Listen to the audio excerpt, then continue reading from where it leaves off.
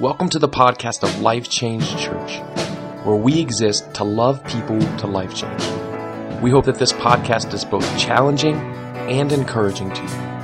Enjoy the message. All right. Well, hey, good morning. I'm excited you're here as we are in our second week of a new series entitled Moving Forward. And I'm excited for this series. It's a foundation for many of us as we try to move forward in our life, because that's what God's called us to do. He's called each and every one of us to continue to move forward. And I know sometimes life can kind of come at us many different ways, and sometimes we don't feel like we're moving forward very well. Sometimes we feel like we get stuck. Sometimes we feel like we're in a rut. Sometimes we feel like we're just spinning our wheels. There's times too where maybe we even feel like we're moving in the wrong direction. But we're called to move forward, right? And we see this in our memory verse for this series. It's in Philippians 3:14. So if you have your Bibles, you can go there with me. So if you don't have a Bible, we always challenge you to download the YouVersion Bible app, an incredible resource to take with you wherever you go. And I would challenge you to download it right now, because we are actually going to read a ton of scripture today. So if you want to, you can actually connect to our Wi-Fi. It's a real big secret here, you guys. Ready? The password is 012345678. Don't tell anybody. Facebook Live, whoops. Right? But no, download that, and that way you have your Bible, and then jump to Philippians 3:14 with me. And again, in this passage of Scripture, Paul is writing to encourage the Philippians. And he's actually writing from being in prison, right? A place where he's facing opposition. And he's writing to the Philippians and the church in Philippi that are facing opposition as well. And he says this. He says, I press on towards the goal to win the prize for which God has called me heavenward in Christ Jesus. Here's Paul, again, in the middle of hardship. Here's Paul in the middle of being in jail, a place where it would be really easy, probably just to stop moving. A place where it'd be really easy to get stuck. And what he's saying he presses on towards the goal. He continues to move forward. He's encouraging us. He's encouraging the Philippians. He's encouraging us to do the same thing. Right? No matter what life throws at us, we're called to move forward. And if you remember from last week, we learned that in order to move forward, we actually have to know where forward is. Right? We have to know where that is. We have to know our goal. We have to know our purpose. And we learned that our purpose is to please God through faith. And our purpose is to please God through faith. Well, we talked about how many times this can be hard. And we talked about how many times our past can kind of be a deterrent of us moving forward. How our past can sometimes confuse our purpose. We touched on that just a little bit. And today what I want us to do is I want us to expand on that a little bit more. I want us to talk about how we can deal with our past. How we can deal with our past so that we can continue on. How we can deal with our past so that we can continue on to press on towards the goal, to win the prize for which God has called us heavenward in Christ Jesus. And here's really one big idea that I want us to walk away with. Here's what I want us to leave with. That we have to own our past, or it will own us. Own your past, or it will own you. See, the truth is there's some things in our life that we need to own. There's some things in our life that we need to recognize about ourselves. There's some things in our life that we need to even accept about ourselves, right? To acknowledge about who we are, acknowledge about what we've gone through, what we've done, right? There's some things that we need to own. Because if we don't, they'll own us. They'll keep us captive. They'll keep us from moving forward. There's some things in our life that we just have to take responsibility for. And here's the truth about each and every one of us. Each and every one of us have a past. Each and every one of us have some baggage that we're bringing through these doors when we walk in. Listen, the truth is I have some baggage, right? I have a past. You have some baggage and you have a past as well. Right? We all do, but we need to own it. Here's the crazy thing about our past. Here's the crazy thing about our baggage, the things that we struggle with, the things in areas where we messed up.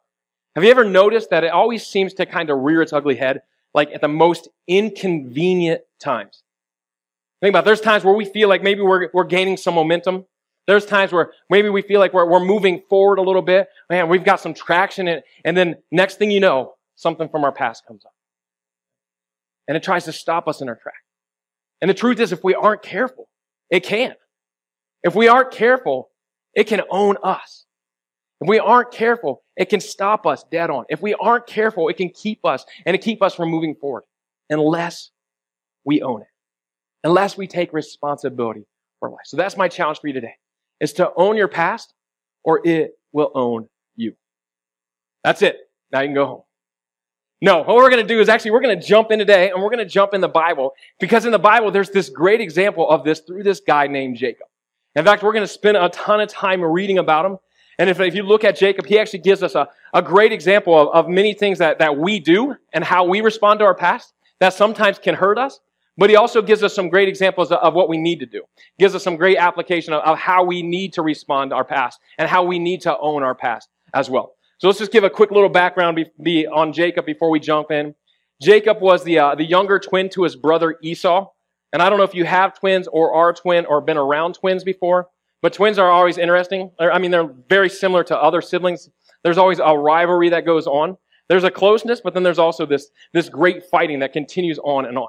And Jacob and Esau were really no different, right? In fact, it started at birth, even started before birth in the womb. If you look at the scriptures, it says that they jostled each other in the womb. They were fighting with each other. They were pushing each other even before birth.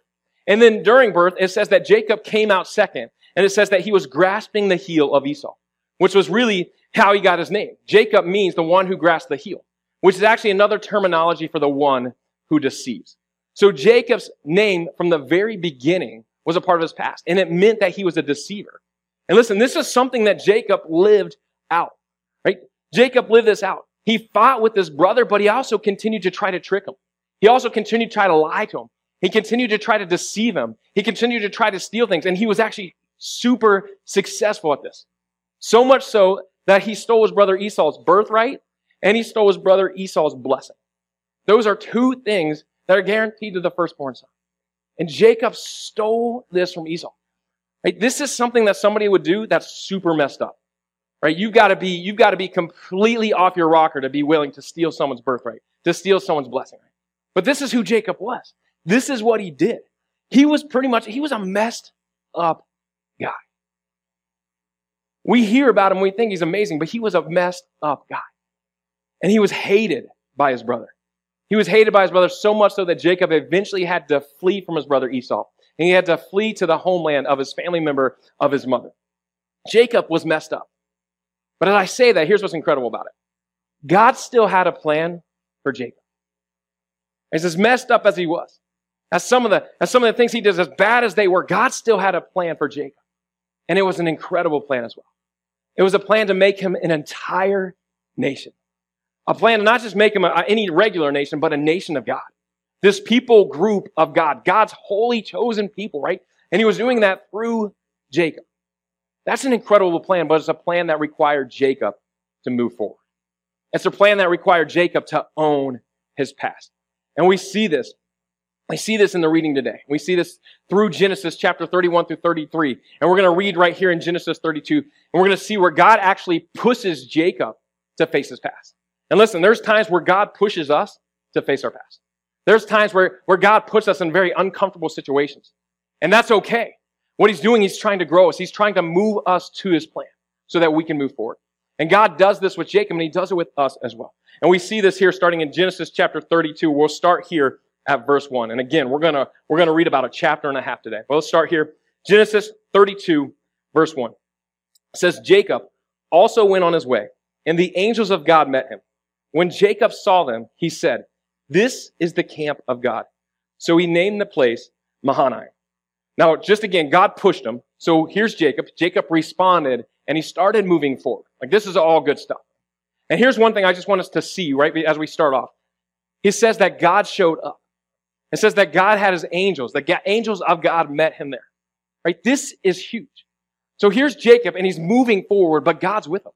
Listen, I want us to understand. God's going to push us sometimes. It's going to be uncomfortable. But if we're moving forward, he's with us. We have to remember that he's with us. And verse 3 continues on. It says, Jacob sent messengers ahead of him to his brother Esau in the land of Seir, the country of Edom. He instructed them, "This is what you are to say to my lord Esau. Your servant Jacob says, I've been staying with Laban and have remained there till now. I have cattle and donkeys, sheep and goats, male and female servants. Now I'm sending this message to my Lord, that I may find favor in your eyes." So here's Jacob. He's moving forward. He's not alone, But if you look at it, there's still some fear. He's still a little bit scared. So as he's facing his past, what does he do? He puts some feelers out there. He sends some people ahead of him to see how Esau is doing, right? He's testing the waters. Listen, think about this. Don't we respond to our past with this as well? There's times we know that we've done something in the past. We've messed up and it's hurt somebody. And instead of going right to them, we're like, hey, we'll send somebody else to talk to them.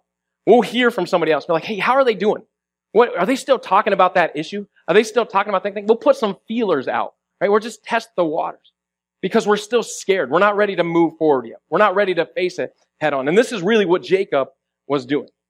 Verse 6 continues on. It says, when the messengers returned to Jacob, they said, we went to your brother Esau, and now he is coming to meet you, and 400 men are with him. In great fear and distress, Jacob divided the people who were with him into two groups, and the flocks and herds and camels as well. He thought, if Esau comes and attacks one group, the group that is left may escape. So this is where it's interesting, right? This is where it really gets real. Here's Jacob. He puts some feelers out there, and then he hears Esau's coming with 400 men. So Jacob responds with great fear and distress. And listen, he had reason to be scared. He had reason to have fear. He had reason to have distress, right? And I think a lot of times this is what we do. We have fear and distress when we're facing our past. So if you look at Jacob, his fear and distress led him to doing what? It led him to creating this backup plan, right? He split his group so that one could get away. If Jacob attacks, maybe one could get away. And so he was putting this backup plan. And what he really was doing, he was putting in place this plan to continue to run from his past. I think the truth is we do the same thing. I mean, we respond to our past much like Jacob does, with fear and distress. And instead of owning it, what we do is we look for a backup plan. We look for a way to escape.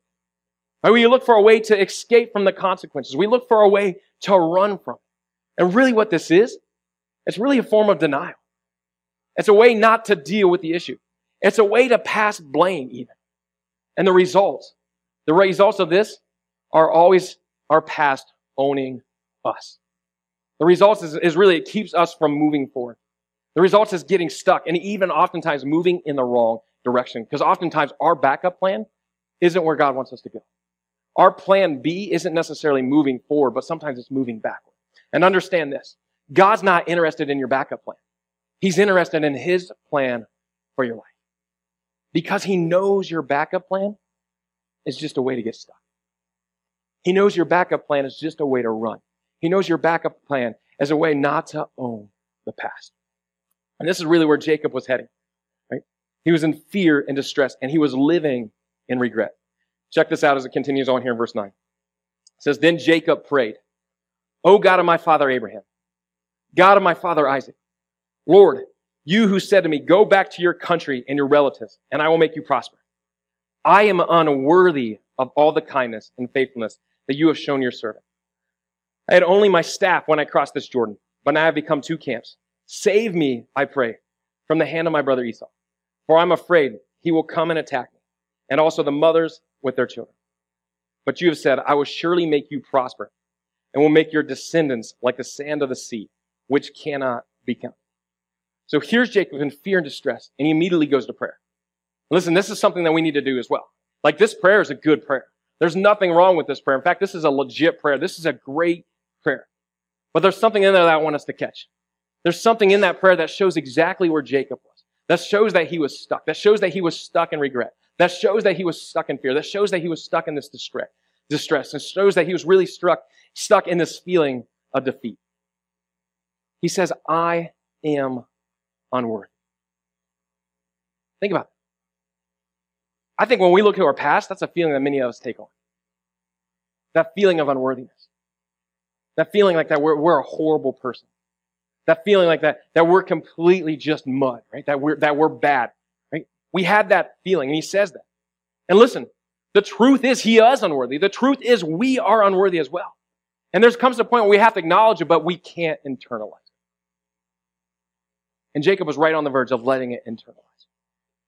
He was letting it define who he was. And I think a lot of times, when we're not moving forward, when we're not owning our past, we let those things internalize us. We let those things define who we are. And understand this. It's not who we are. That's not who we're defined by. Listen, Jesus lived a perfect life, died on a cross, was risen again for each and every one of us so that we could be made worthy through him. So that we can be made worthy through him. Our past isn't what defines us. He defines us. What we've done isn't what defines us. What he's done is what defines us. We need to remember that. And we need to remember that or we will never move forward. And our mistakes will own us if we internalize that. We'll get stuck. And this is really the beginning of where Jacob was headed. Continues on in verse 13 here. It says he spent the night there. And from what he had with him, he selected a gift for his brother Esau. 200 female goats, 20 male goats, 200 ewes, and 20 rams. 30 female camels with their young, 40 cows and 10 bulls, and 20 female donkeys and 10 male donkeys. He put them in the care of his servants, each herd itself, and said to his servants, "Go ahead of me, and keep some space between the herds." He instructed the one in the lead, "When my brother Esau meets you and asks, 'Who do you belong to, and where are you going, and who owns all these animals in front of you?' Then you are to say, 'They belong to your servant Jacob. They are a gift sent to my lord Esau, and he is coming behind us.'" He also instructed the second, the third, and all the others who followed the herds. You are to say the same thing to Esau when you meet him. And be sure to say, "Your servant Jacob is coming behind us." For he thought, "I will pacify him with these gifts I'm sending on ahead. Later I will see perhaps, and he will receive me." So Jacob's gifts went on ahead of him, but he himself spent the night in the camp. Now, if you look at this, Jacob stayed back. At this time, Jacob wasn't moving forward. Right? And what's he really doing? What he's doing is he's delaying. He's delaying the inevitable. With his whole goal is to pacify his brother. His whole goal is to calm him down. Think about this. I think a lot of times we do this with our past. Rather than facing it, rather than looking at it, what do is we delay. We hold back and we try to pacify. We try to calm it down. We try to wait till everything settles down. We know when we've done something wrong right away. We know when we've sinned. We know when we've messed up. We know when we've done something that we feel like could destroy our past. But far too often, instead of facing it head on, we delay it. We wait for things to calm down. But what's happening is it's leading to this internalization to ourselves again. And it's leading to defeat. It's leading to this feeling of failure. And again, this is where Jacob is headed.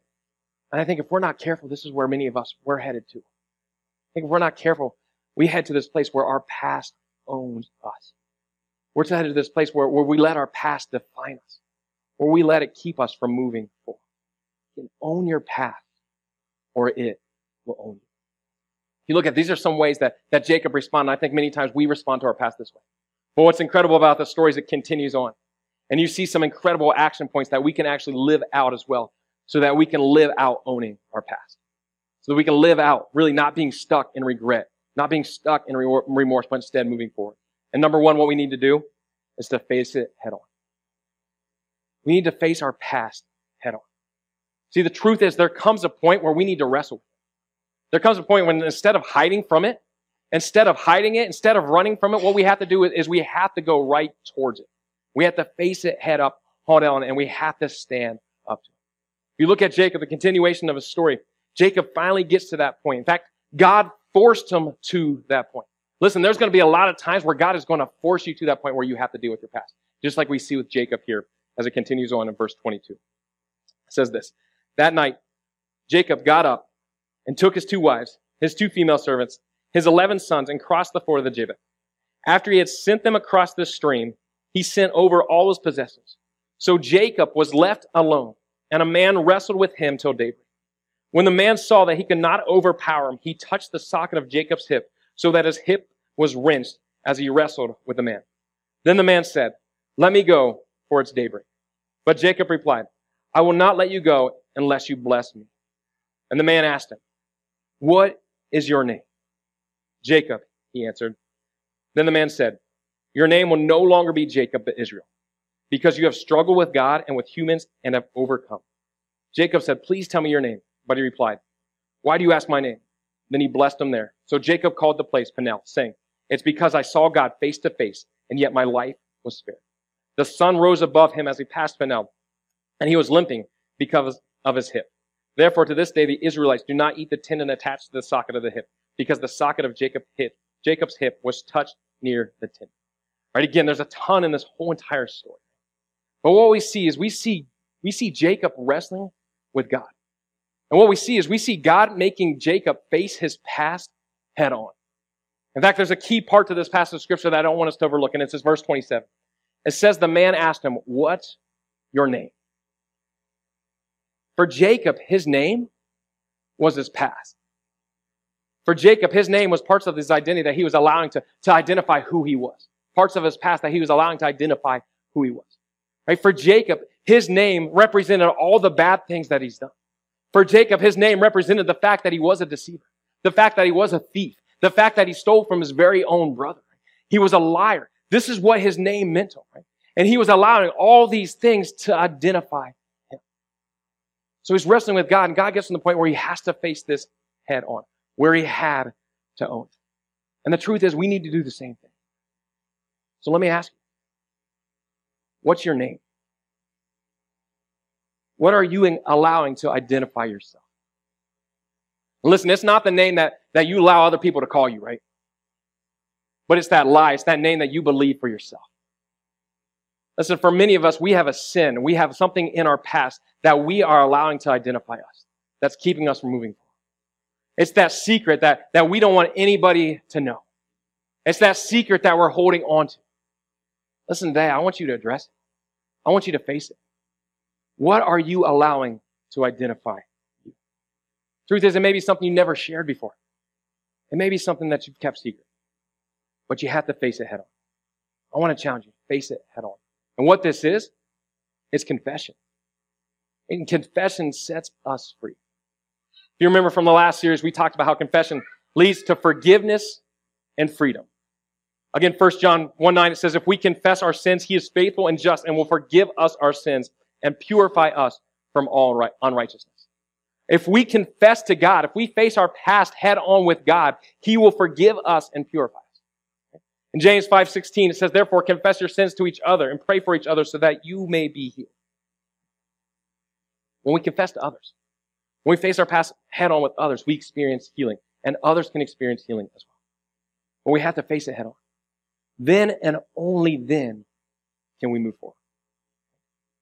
Then and only then can we own our past. And if you look at it, the results are amazing. Let's go back to Jacob. If you look at Jacob, he was given a new name. He was given a new reputation as an overcomer. And understand this. The same is true for you. Once you admit who you were, God responds with what you could be. Once you admit who you were, God responds with who you already are through Christ. And you are an overcomer through Christ. You have a new name through Christ. Through the cross, through what Jesus did for us, we are no longer seen and defined by our sin, but we are defined by him. But you have to own your past. You have to face it head on. So number one, face it head on. Number two, to own your past, repent. To own your past, we have to repent. Listen, let me give you the bad news about sin. The bad news about sin is that you can't unsin. In fact, that's not even a real word, right? You can't unsin. You can't unsleep with the person that you slept with outside of marriage, right? You can't unlook at that thing that you looked at on the internet. You can't unsay those hurtful words that you said behind somebody's back or to their face, right? You can't undo these things. You can't untell a lie, right? You can't undo these things. You can't unsin, but you can repent. You can stop sinning. You can turn away from that sin. You can change from that old way of life. You can change from the past. Listen, to own your past, we have to repent. I said earlier, there's a lot of times that we look at our past with fear and distress, which leads to regret. And understand this, regret is not necessarily a bad thing, right? Regret is not necessarily a bad thing. It's actually a starting point. It's a start to an action, right? But it's not completion. So understand, regret's not a place where we want to stay. See, regret is looking backward. Regret's looking this way, whereas repentance is looking forward. It's a turning away from the past. It's a turning away from that old lifestyle. What we need to do to own our past is we need to repent. And if you look at the continuation of Jacob and Esau in chapter 33, you see a glimpse of repentance and what it looks like. So check this out. Genesis 33, 1 through 11. It says, Jacob looked up, and there was Esau, coming with his 400 men. So he divided the children among Leah, Rachel, and the 2 female servants. He put the female servants and their children in front, Leah and her children next, and Rachel and Joseph in the rear. He himself went on ahead and bowed down to the ground 7 times as he approached his brother. But Esau ran to meet Jacob and embraced him. He threw his arms around his neck and kissed him, and they wept. Then Esau looked up and saw the women and children. Who are these with you? He asked. Jacob answered, they are the children of God has graciously given your servant. Then the female servants and their children approached and bowed down. Next, Leah and her children came and bowed down. Last of all, Joseph and Rachel, and they bowed down too. Esau asked, what's the meaning of all these flocks and herds I met? To find favor in your eyes, my lord, he said. But Esau said, I already have plenty, my brother. Keep what you have for yourself. No, please, said Jacob. If I have found favor in your eyes, accept this gift from me. For to see your face is like seeing the face of God, not that you have received me favor. Please accept the present that was brought to you. For God has been generous to me, and I have all I need. And because Jacob insisted, Esau accepted. If you look at this, this is a little bit of a glimpse of what repentance looks like. This is a little bit of a glimpse of what, when we allow regret to stir us into action, looks like. And it starts with humility. If you look at Jacob, he came to Esau in complete humility.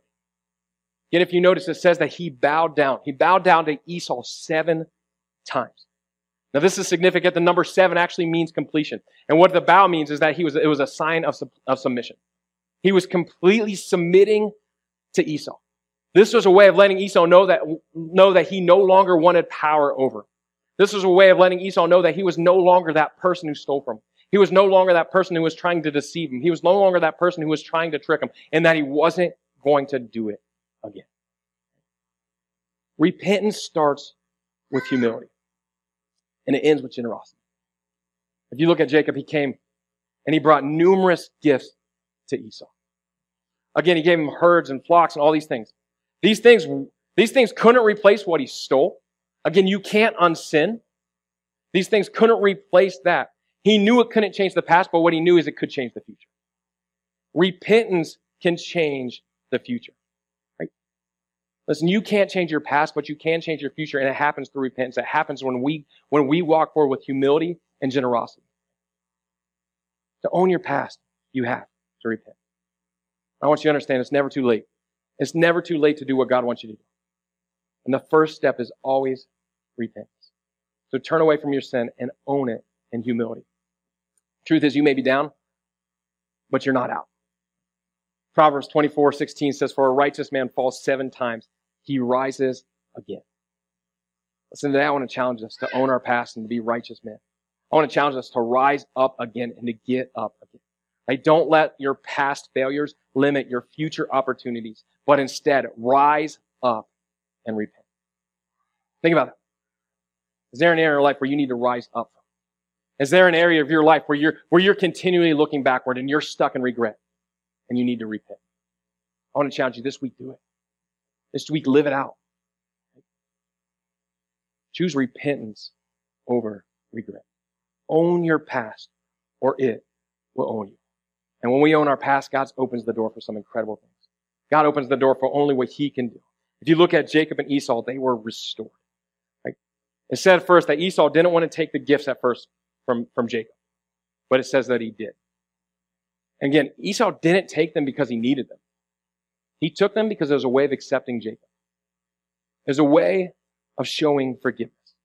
See, if you go into that culture, in that culture, you would never take a gift from an enemy. So when Esau accepted that gift, what he's saying that they are no longer enemies.